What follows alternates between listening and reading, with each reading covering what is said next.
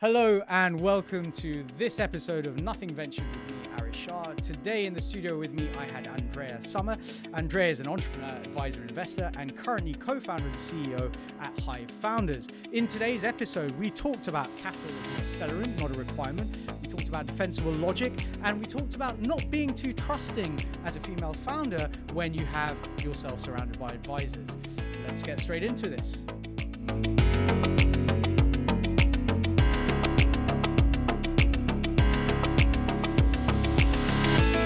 Hello and welcome to this episode of Nothing Ventured with me, Arish Shah. Today in the studio with me, I am really excited to have with me Andrea Sommers. Andrea is an entrepreneur, advisor, and investor who's built 4 businesses in the technology space, including in analytics and event management, femtech and wearables, as well as HR tech. She is currently co-founder and CEO at Hive Founders, a network for women entrepreneurs, providing education, investment readiness training, and advisory to a growing community of founders across the globe. She is also co-founder at Womankind Ventures, a dynamic and inclusive global angel investment group with a mission to get more funding to female founders. Andrea, thank you so much for joining me in the studio here today. Thanks for having me.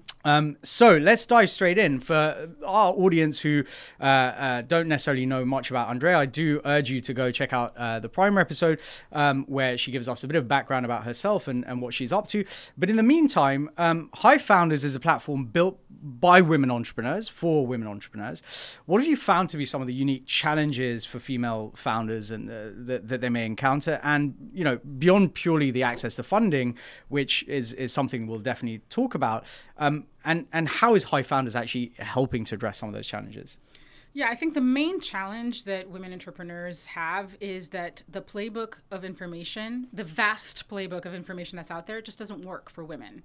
And we at Hive Founders have experienced that. We've all been through the process, the frustration of trying to do the things that are out there that we find on the internet that people, advisors tell us, trying and hitting our heads against the wall and failing, and then coming up with strategies that succeed. And that approach of coming up with a playbook that works specifically for women entrepreneurs is what we do at Hive Founders. So we use our learnings, our knowledge, and our expertise to help other founders navigate an environment and a pathway that's not really set up for them, using a playbook that we know works. It worked for us. So I mean, you know, digging into that a little bit, like give me some examples of what didn't work that should have worked. So, you know, presumably when you're talking about a playbook that is out there, you know, things like lean startup, I guess, is one of the playbooks. And I've had female founders, you know, explicitly say to me, well, I followed everything it told me to do in that book and it hasn't worked. I'm like, right. Well, because it doesn't necessarily work for every business. You've got to think about it in the context of what you're doing.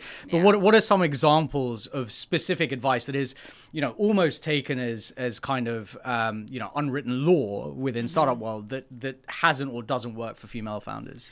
There's sort of 2 ways that I like to think about it. On one way, capital and funding access is one part of the story, right? Women, because of the nature of women not being able to secure capital as early or as frequently as men, means that we need to build businesses that bootstrap for longer. The venture capital model is not designed for slow growing businesses. It's designed for speed, right? So you're penalized for moving slowly, even though you have no other choice but to move slowly. The other area where women are really struggle and the playbook doesn't really work is in the composition of their teams, right? Is, you know, a lot of venture capital firms, and I think this is changing a little bit, have an expectation that, for example, you're not going to take a salary or you're going to be fully dedicated to that. That's just not realistic for women. Women have other commitments. And I'm not saying every woman is a mother or every woman is a caretaker, but generally speaking, women have other more well-rounded commitments that are balanced within their entrepreneurial lives. And the venture capital model doesn't really accommodate that so well. So I think that there's like some structural issues that are really problematic. Yeah, I find it really interesting. I mean, I founded my first kind of tech startup at the age of 43, 44, right? And similarly, like, you know, I'm at a place in my life where I have a family, I have 2 kids. I'm not a 25-year-old, you know, with kind of unlimited ability to just kind of do what I want, take no salary, live on ramen. Like, that's not going to work. And obviously that's a choice that I've made. But structurally, you know, okay, fine. As a minority ethnic founder, it's potentially harder for me to find funding. Although, you know, I had certainly and continue to have great relationships. But for a lot of female founders, obviously, they don't necessarily have relationships already built up. They may be at that certain age. They may have the family. They may not. But balancing that can be quite problematic. The other thing that I get a sense of, again, speaking to a lot of female founders as I have over the last decade or so, is there is less chutzpah, right? And I don't mean that in a negative way. I mean, almost there's less arrogance, I would say, is actually probably the right way of putting it.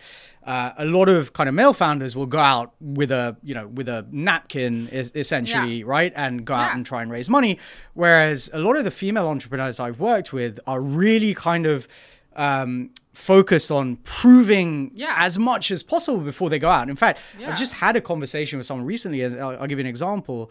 Obviously without disclosing too much, they have a product that is already being sold. They're making some revenue. They are looking at targeting another market. This market is very design heavy. And the product that they have is not designed particularly well. And what this founder said to me is like, I want to build the product out so that it is like ideal for that design community and then go out and raise venture because then it's right. And I said, surely you should flip that, right? Raise a venture so that you can build that out faster, quicker, get to market quicker. Is that the sort of thing that you're kind of alluding to? Or? Yeah, I think women are not socialized to be comfortable with imperfection. We are socialized to be perfectionists. We're socialized to do it all, to have it all these things, these myths that are unachievable for pretty much any woman. But it makes the entrepreneurship experience really uncomfortable, right? And I think also women are a bit too truthful in their presentation of things. And I'm not suggesting that people should lie, but I think people need to position things correctly. And also remember that, for example, when you're fundraising, you're selling the vision, right? You're not selling the reality of where you are today. You're selling the dream. And that's really hard sometimes when you don't have the proof points or you're not as far along as you think you have. You really compare yourself to a lot of things that are happening out there. And you think, oh, I've done nothing, even if you've done quite a lot for entrepreneurial standards. So I think that that's a challenge for women, one that we work really hard to help them overcome because we understand that the process of fundraising is a game. And if you don't play the game correctly, you won't raise funding, right? So you have to learn how to play it. I mean, I launched this podcast basically on that, like trying to level that playing field. And look, I mean, 100%. I've written extensively, or at least often, if not extensively, about the need for narrative over numbers, right? Totally. And like if you kind of abstract that away a little bit, essentially, as you said, it's the story that matters. The numbers are important. Sure. But directionally, you've got to be showing that you have, you talked about it earlier, either the ambition or the kind of objective of reaching, something scalable, especially if you're raising venture funding. Angels may be a bit different. But I like to think about it like a cake in a way, right? So you look at like the ingredients. Do you have the right ingredients, right, to build the kind of business that we're talking about, right? If you don't have the right ingredients, what can you do to fill those gaps, right? Then you look at it, the recipe, right? You learn the playbook. You learn what you need to do, the game. You figure out how to play the game. And then the frosting is your deck. It's your pitch deck, your materials, your narrative, right? Without a really good foundation, no amount of beautiful pitch deck is going to make you raise investment, right? So all three things need to kind of work in balance. Yeah, I do a lot of this, but I've recently written a few times, great decks get meetings, great founders get funded. And actually, if you think about that in more detail, it's great decks get meetings, great founders get a second meeting, but great businesses get funded, right? Totally. And it's a combination of those factors. Combination of the three. So you've kind of talked a little bit about this, but you founded Full Ventures yourself, and no doubt you have a bunch of war stories of your own. So I can imagine what was the biggest lesson you learned, and how would you do things differently today, right? So the biggest lesson in your founding journey, and then kind of how you might change things. I only get to pick one. I have so many. I mean, choose three. It's cool. I mean, I think like the biggest lesson I learned is that you have to. I feel like the biggest lesson I learned is to not be so trusting, even if people that you think you can rely on and trust, it's really important for you to actually know and not just be blindly faithful to advisors or investors or people who you think have more experience than you. It's important for you as a founder to do your diligence, understand the issues correctly, and make a decision on how to navigate things based on your knowledge and not based on other people's advice, right? Everyone has advice, everyone has opinions. You as the founder, you need to make sense of those opinions. And I think especially when I was a first-time founder, I was really trusting.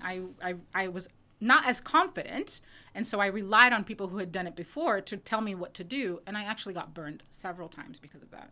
So I think that that's the biggest lesson. I think the second lesson that I would say is hire and fire people more quickly. So there's like, especially in the world of entrepreneurship, just waiting to try it out with different people, see if things improve, I think is just a waste of money and can really kill your business. So I think moving quickly with regards to people is also a really big lesson for me. Yeah. But both of them are related to people, I guess. Yeah. Well, but startups all about people, all people, right? Like that's what it comes down to. You are selling to people. You are you are building it with people. Totally. It's interesting. Like the advisor point, I think is really, it hits home, I think, a lot for me, because I'm often one of the guys giving advice, right? But what I tell founders is you should not take my advice as sacrosanct. It should be part of your arsenal of thinking, right? You need to go out, do your own thinking, figure out kind of what makes sense for you. Yes, take 2-3 opinions, but those opinions are just that. They're opinions. Exactly. We don't live your business, right? We're not in it day to day. We're not going through the same struggle you are. Yeah. And it's important that, yes, I mean, I think great founders are the founders that have a growth mindset, are open to listening, but aren't necessarily exactly as you said, people who then just blindly follow that advice, right? They're able to synthesize and then make their own decisions. The second thing about hire. So again, I actually wrote hire slowly, fire fast, or whatever, however I phrased it. I agree with that. And part of the reason exactly that, right? You get burned because when you hire too quickly, you maybe, you go with your gut. You don't necessarily sort of think about who is the right fit, but actually, more than that, I think the firing fast is really, really important. Like sticking with people who are toxic or the wrong fit or whatever, like that can kill a business, right? Yeah, I totally agree. And I think back on the advisory point, one of the things that we really do, and I'm really passionate about, is to teach founders how to think through and make decisions. How do you filter the counsel that you're getting and actually think through this thing? And I really like this concept of defensible logic, right? Can you prove and defend the logic that you're using to arrive at any particular part? And this could be your valuation. It could be your financial model. It could be your business model. It could be any aspect of your business. If you can defend your logic, it means that you've thought it through. And then it doesn't matter what any advisor is telling you, because you understand how you've arrived at that conclusion, right? So I think it's all about filtering it correctly and defending it correctly. Absolutely. And if you have defensible logic, even if you're challenged, you can feed that logic back into your own kind of assumptions and reasoning and rationale, and you can decide to change and evolve, or leave it to the side, or think, okay, actually that might be relevant in a year's time when I've reached this milestone. That probably is something I need to start thinking about. But actually today, where I am right now, it's fine, right? And actually, so often, I see, obviously working in the kind of finance side of things within startups, we see, founders who come to us and say, we want to build out a financial model. Yeah, that's great. We have these 20 revenue streams. Okay, cool. How many of them are actually active right now? Well, one. I'm like, well, then show that one. Don't worry about the other 19, because quite frankly, like, they're not provable. Do it in a year's time. Do it in 2 years' time, right? And that's one of my pet peeves is kind of things that have any validation. Is like, I mean, it's better to have like a scrappy validation just to prove your point rather than build in a vacuum, right? Building in a vacuum.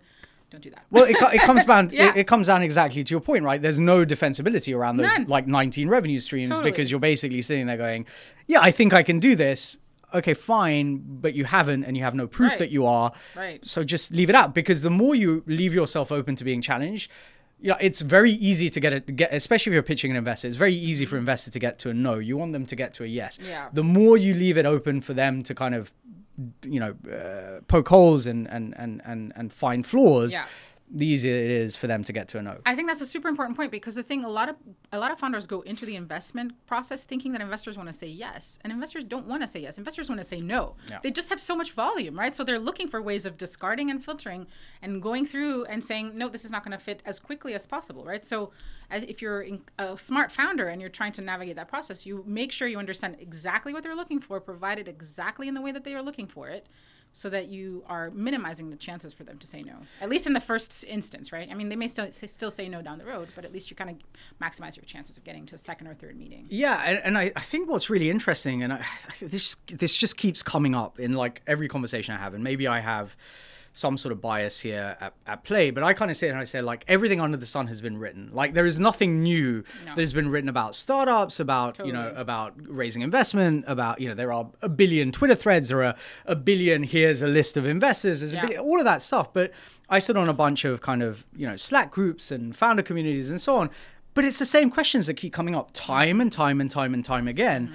And I don't know if it's naivety, I don't know if it's lack of time or ability to you know, again, find those resources. But I keep coming back to this sort of question in my head is like, there are so many of these communities. And again, we've interviewed, I think probably in this season alone, I think 3 community founders of communities for female, both female investors as well as female founders. And, you know, and of course there are a plethora of other communities, whether it's for minority ethnic, whether it's for just diverse, whether it's just founder communities, on their own. But one of the things that I think constantly comes up in these in these groups is a lack of understanding of the investor mentality from the founder's perspective. Founders assume that, like, I saw one recently where it was like, yeah, we're trying to create FOMO, just like all the threads that we've read have told us to, and it doesn't seem to be working. And it's like, well, hold on a second. Like, you don't create FOMO.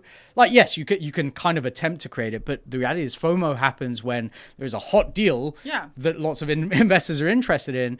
And it's not something that you can necessarily manipulate or hack, right? And I think there is also this kind of overriding urge on the part of founders that they are looking for that playbook that works like in 100% of scenarios, but they don't, right? As someone who has, I've personally raised money. I've also personally not been able to raise money and therefore, you know, have not shuttered, but am now bootstrapping one of my businesses. Like, things don't go to plan. And understanding investors' mentality is like a massive part of that. Like, again, we've had someone, I think, recently saying, you know, been raising for the last couple of months, but nothing seems to happen. It's like, well, hold on a second. Like, it takes 6 months to complete a fundraise. And in Europe, you're sitting in, you know, whatever, June, July, August, you're not going to get anything done anyway. So, I mean, you know, so switching tack for a second, like, members of Hive have actually raised close to $40 million. But the funding gap for female entrepreneurs has remained consistently and persistently hard to bridge, right? That 2% number has been perennial. Like, it's something that comes up. Yeah, it's just there. It doesn't seem to move. And we recently had Hussein Kanji from Hoxton. You know, he was very proud of the fact that Hoxton had invested in, I think 24% of its investments have been in female-founded or female-led firms.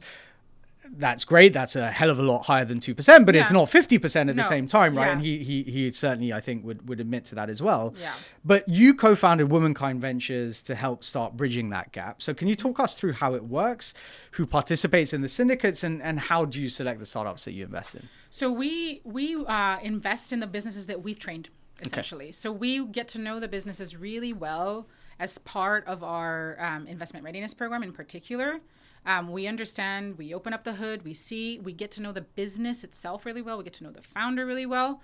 And we're just a little bit tired of this process of training amazing founders and then going, fly birdies, go find funding. We didn't like that. We wanted to be able to be part of the solution and part of the momentum in creating their rounds and to putting their rounds together. And that's really what Womankind Ventures is all about. It's all about bringing this initial momentum for women who we believe in, the top performers of our programs. And that's essentially what we do. So they go through the accelerator program at Hive and then do you invest in every single kind of company that comes through the accelerator, or how does that work? No, we don't invest in all of them. We have a scorecard process that we use to kind of assess founders. I have my own personal scorecard. Every investor has their own scorecard. We also have a group scorecard that enables us to assess whether that business moves into our pipeline. And then it's up to investors to decide whether they want to put money. So it's kind of an at-will syndicate from that perspective. And how many members, how many angels within the kind We're still very much in the ongoing onboarding phase. So it's a pretty tiny group. We've are just about to complete our first investment with Womankind Ventures. So we're very in the nascent phase. Yeah, getting going. But I mean, look, there is nothing wrong with that. And I think, you know, again, it's a conversation that we've had on this podcast a huge number of times, right? You know, a lot of people would like to invest in startups. They don't think that Yeah. they can. I know in the US there are, complications around eligibility and so on and so forth, Yeah. but you can get going with like $1,000, right? You can make an investment, especially through a syndicate. Yeah. In fact, actually today, the syndicates are great kind of places to do that. I invested in a syndicate business through its own syndicate for like $1,000, and that's the beauty of where we are today, right? Like, and obviously you then have companies like, Republic and Crowdcube and Cedars and so on and so forth, which, if you aren't directly involved in a specific syndicate, are really valuable. We actually recently had David Fogel, one of the co-founders of Alma Angels, on as well, which again, invests very specifically in female-founded businesses. Yeah. And I think, the more that kind of access to, so on the one hand, access to capital for the founders and obviously building that track record. Yes, we were able to secure investment from, a group of people. I think on the investment side, educating investors as to those challenges that female founders also have and giving them access to deal flow that, has been vetted to some extent, that is, that has passed some kind of a bar. Obviously de-risks from their perspective, we're where you're not getting recommenders, right? We're not financial recommenders. You know what I mean? But we work with businesses and we get to know the founders really well. We get to know their businesses really well.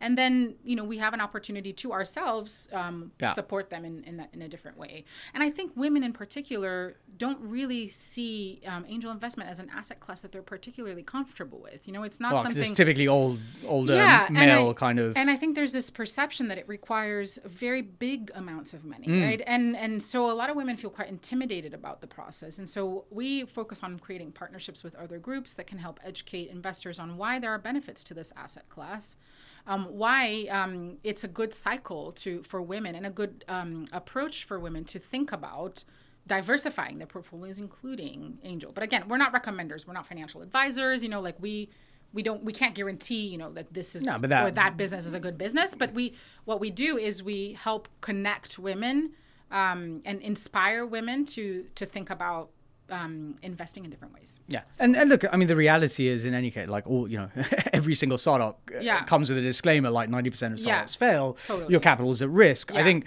the reality is, though, I think a lot of people see the passion and the purpose in startups and often, like not necessarily always, but often businesses that are founded by female entrepreneurs will have a very, very specific kind of purposeful focus and objective, right? Because it's often backed by real life problems that they face.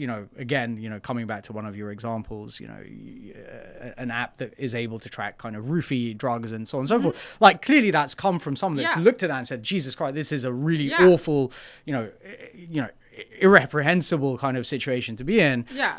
And actually, like as an angel investor, I'd be sat there going, actually, this is like, I get, like, not only do I get that this has value from a market perspective, but actually just from a societal good perspective, like that's something that I would back, right? And I think, being able to kind of combine those two things is really important. And I mean, I think a good investment opportunity, a good founder will be solving a real problem that you could be like, why didn't someone think about this before, right? And I think whether they're men or women, it doesn't matter, right?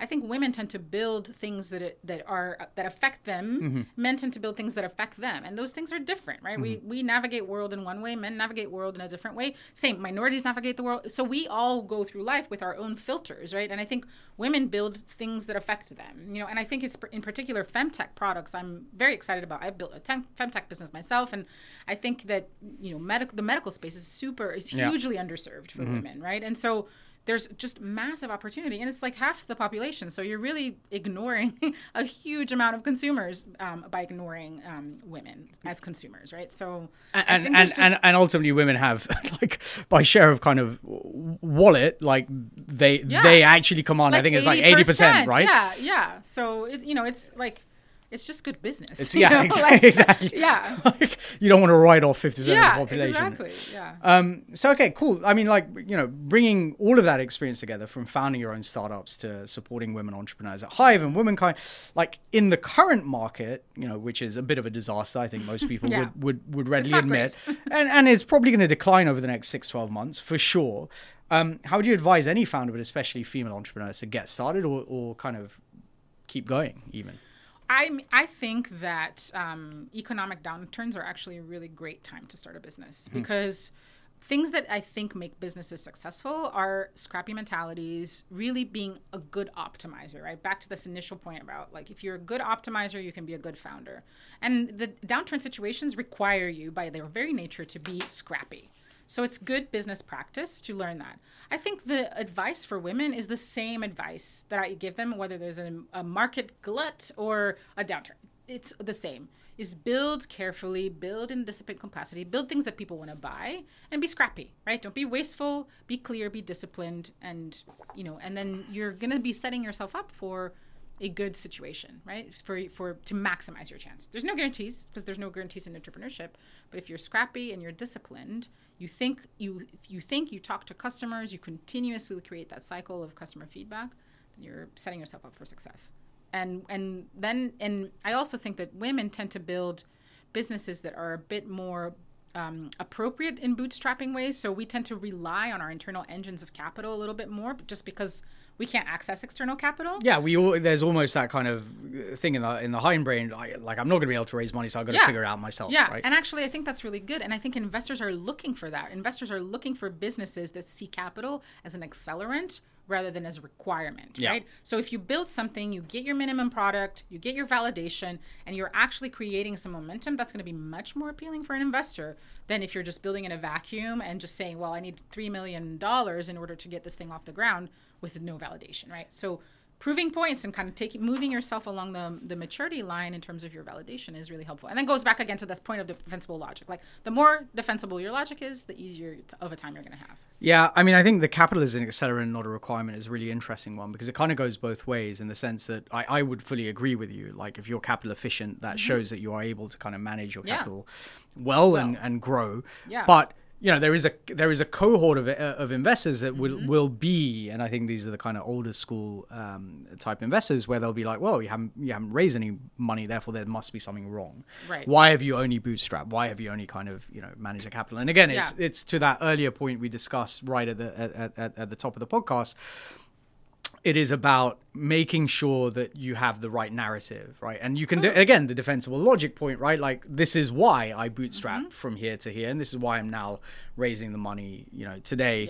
Yeah. I like, again, couldn't agree with you more in terms of, economic downturns are always, where great businesses are built for exactly those reasons. Yeah. And I think this time around, we have coupled with an economic downturn, we have this explosion of opportunity that's been unleashed with generative AI. There's obviously a lot of capital flowing into that space, but generally it's also lowered the barrier and the cost of building, because you can now essentially, if you really wanted to, you could build an MVP, a technological MVP, using ChatGPT, right? Like you could just get it to write the script that essentially builds your website, builds whatever the Python script that sits behind it, and you can come out with an MVP in a way that you couldn't have like 2 years ago, right? And I think the other thing that I think for me is critical is like, for female entrepreneurs, for minority ethnics, for anyone like in startup world, failure is not failure. Failure is just a lesson learned, right? Like I think this is the thing. You've been through 4 startups, presumably like not all of them went successfully. Nope. So you've got to have, I guess, that modicum of resilience that allows you to keep going, to take those lessons and move forward, because otherwise, if everything was easy, then we'd all be doing it, I guess is the point, right? Like, so you should not see failure as failure. I mean, failure is the best lesson. Yeah. You learn 10 times more when things don't go right than when they do, right? So I don't even believe in the concept of failure anymore. I think maybe I never did, but I really believe that it's learning or learning. And either it's a confirmatory or it's, okay, let's try something different. Let's explore, let's experiment, let's refine, let's optimize, right? It's going back to this optimization, constant successive optimizations, right? That's entrepreneurship. Yeah. And there's no amount, it will never end, right? This will be your life on a day-to-day basis as an entrepreneur. You're always going to be looking at the next problem and how you solve it. And that's what's great about it, right? That's what's fun. Exactly. Yeah. And I think like on that very, very positive note, let's wrap the pod. But Andrea, thank you so much for coming into the studio and talking to me on this beautiful hot summer day in London. For our audience, where can they find you? You online? Where's the best place? LinkedIn, Twitter? Where can they look for you online? Best place to find me is on LinkedIn. Okay. Yeah. And that's Andrea Sommer. Andrea Sommer. Okay. Yeah. Or look for Hive Founders. Amazing. Andrea, thank you so much for joining me. It's been a blast. Thanks for having me.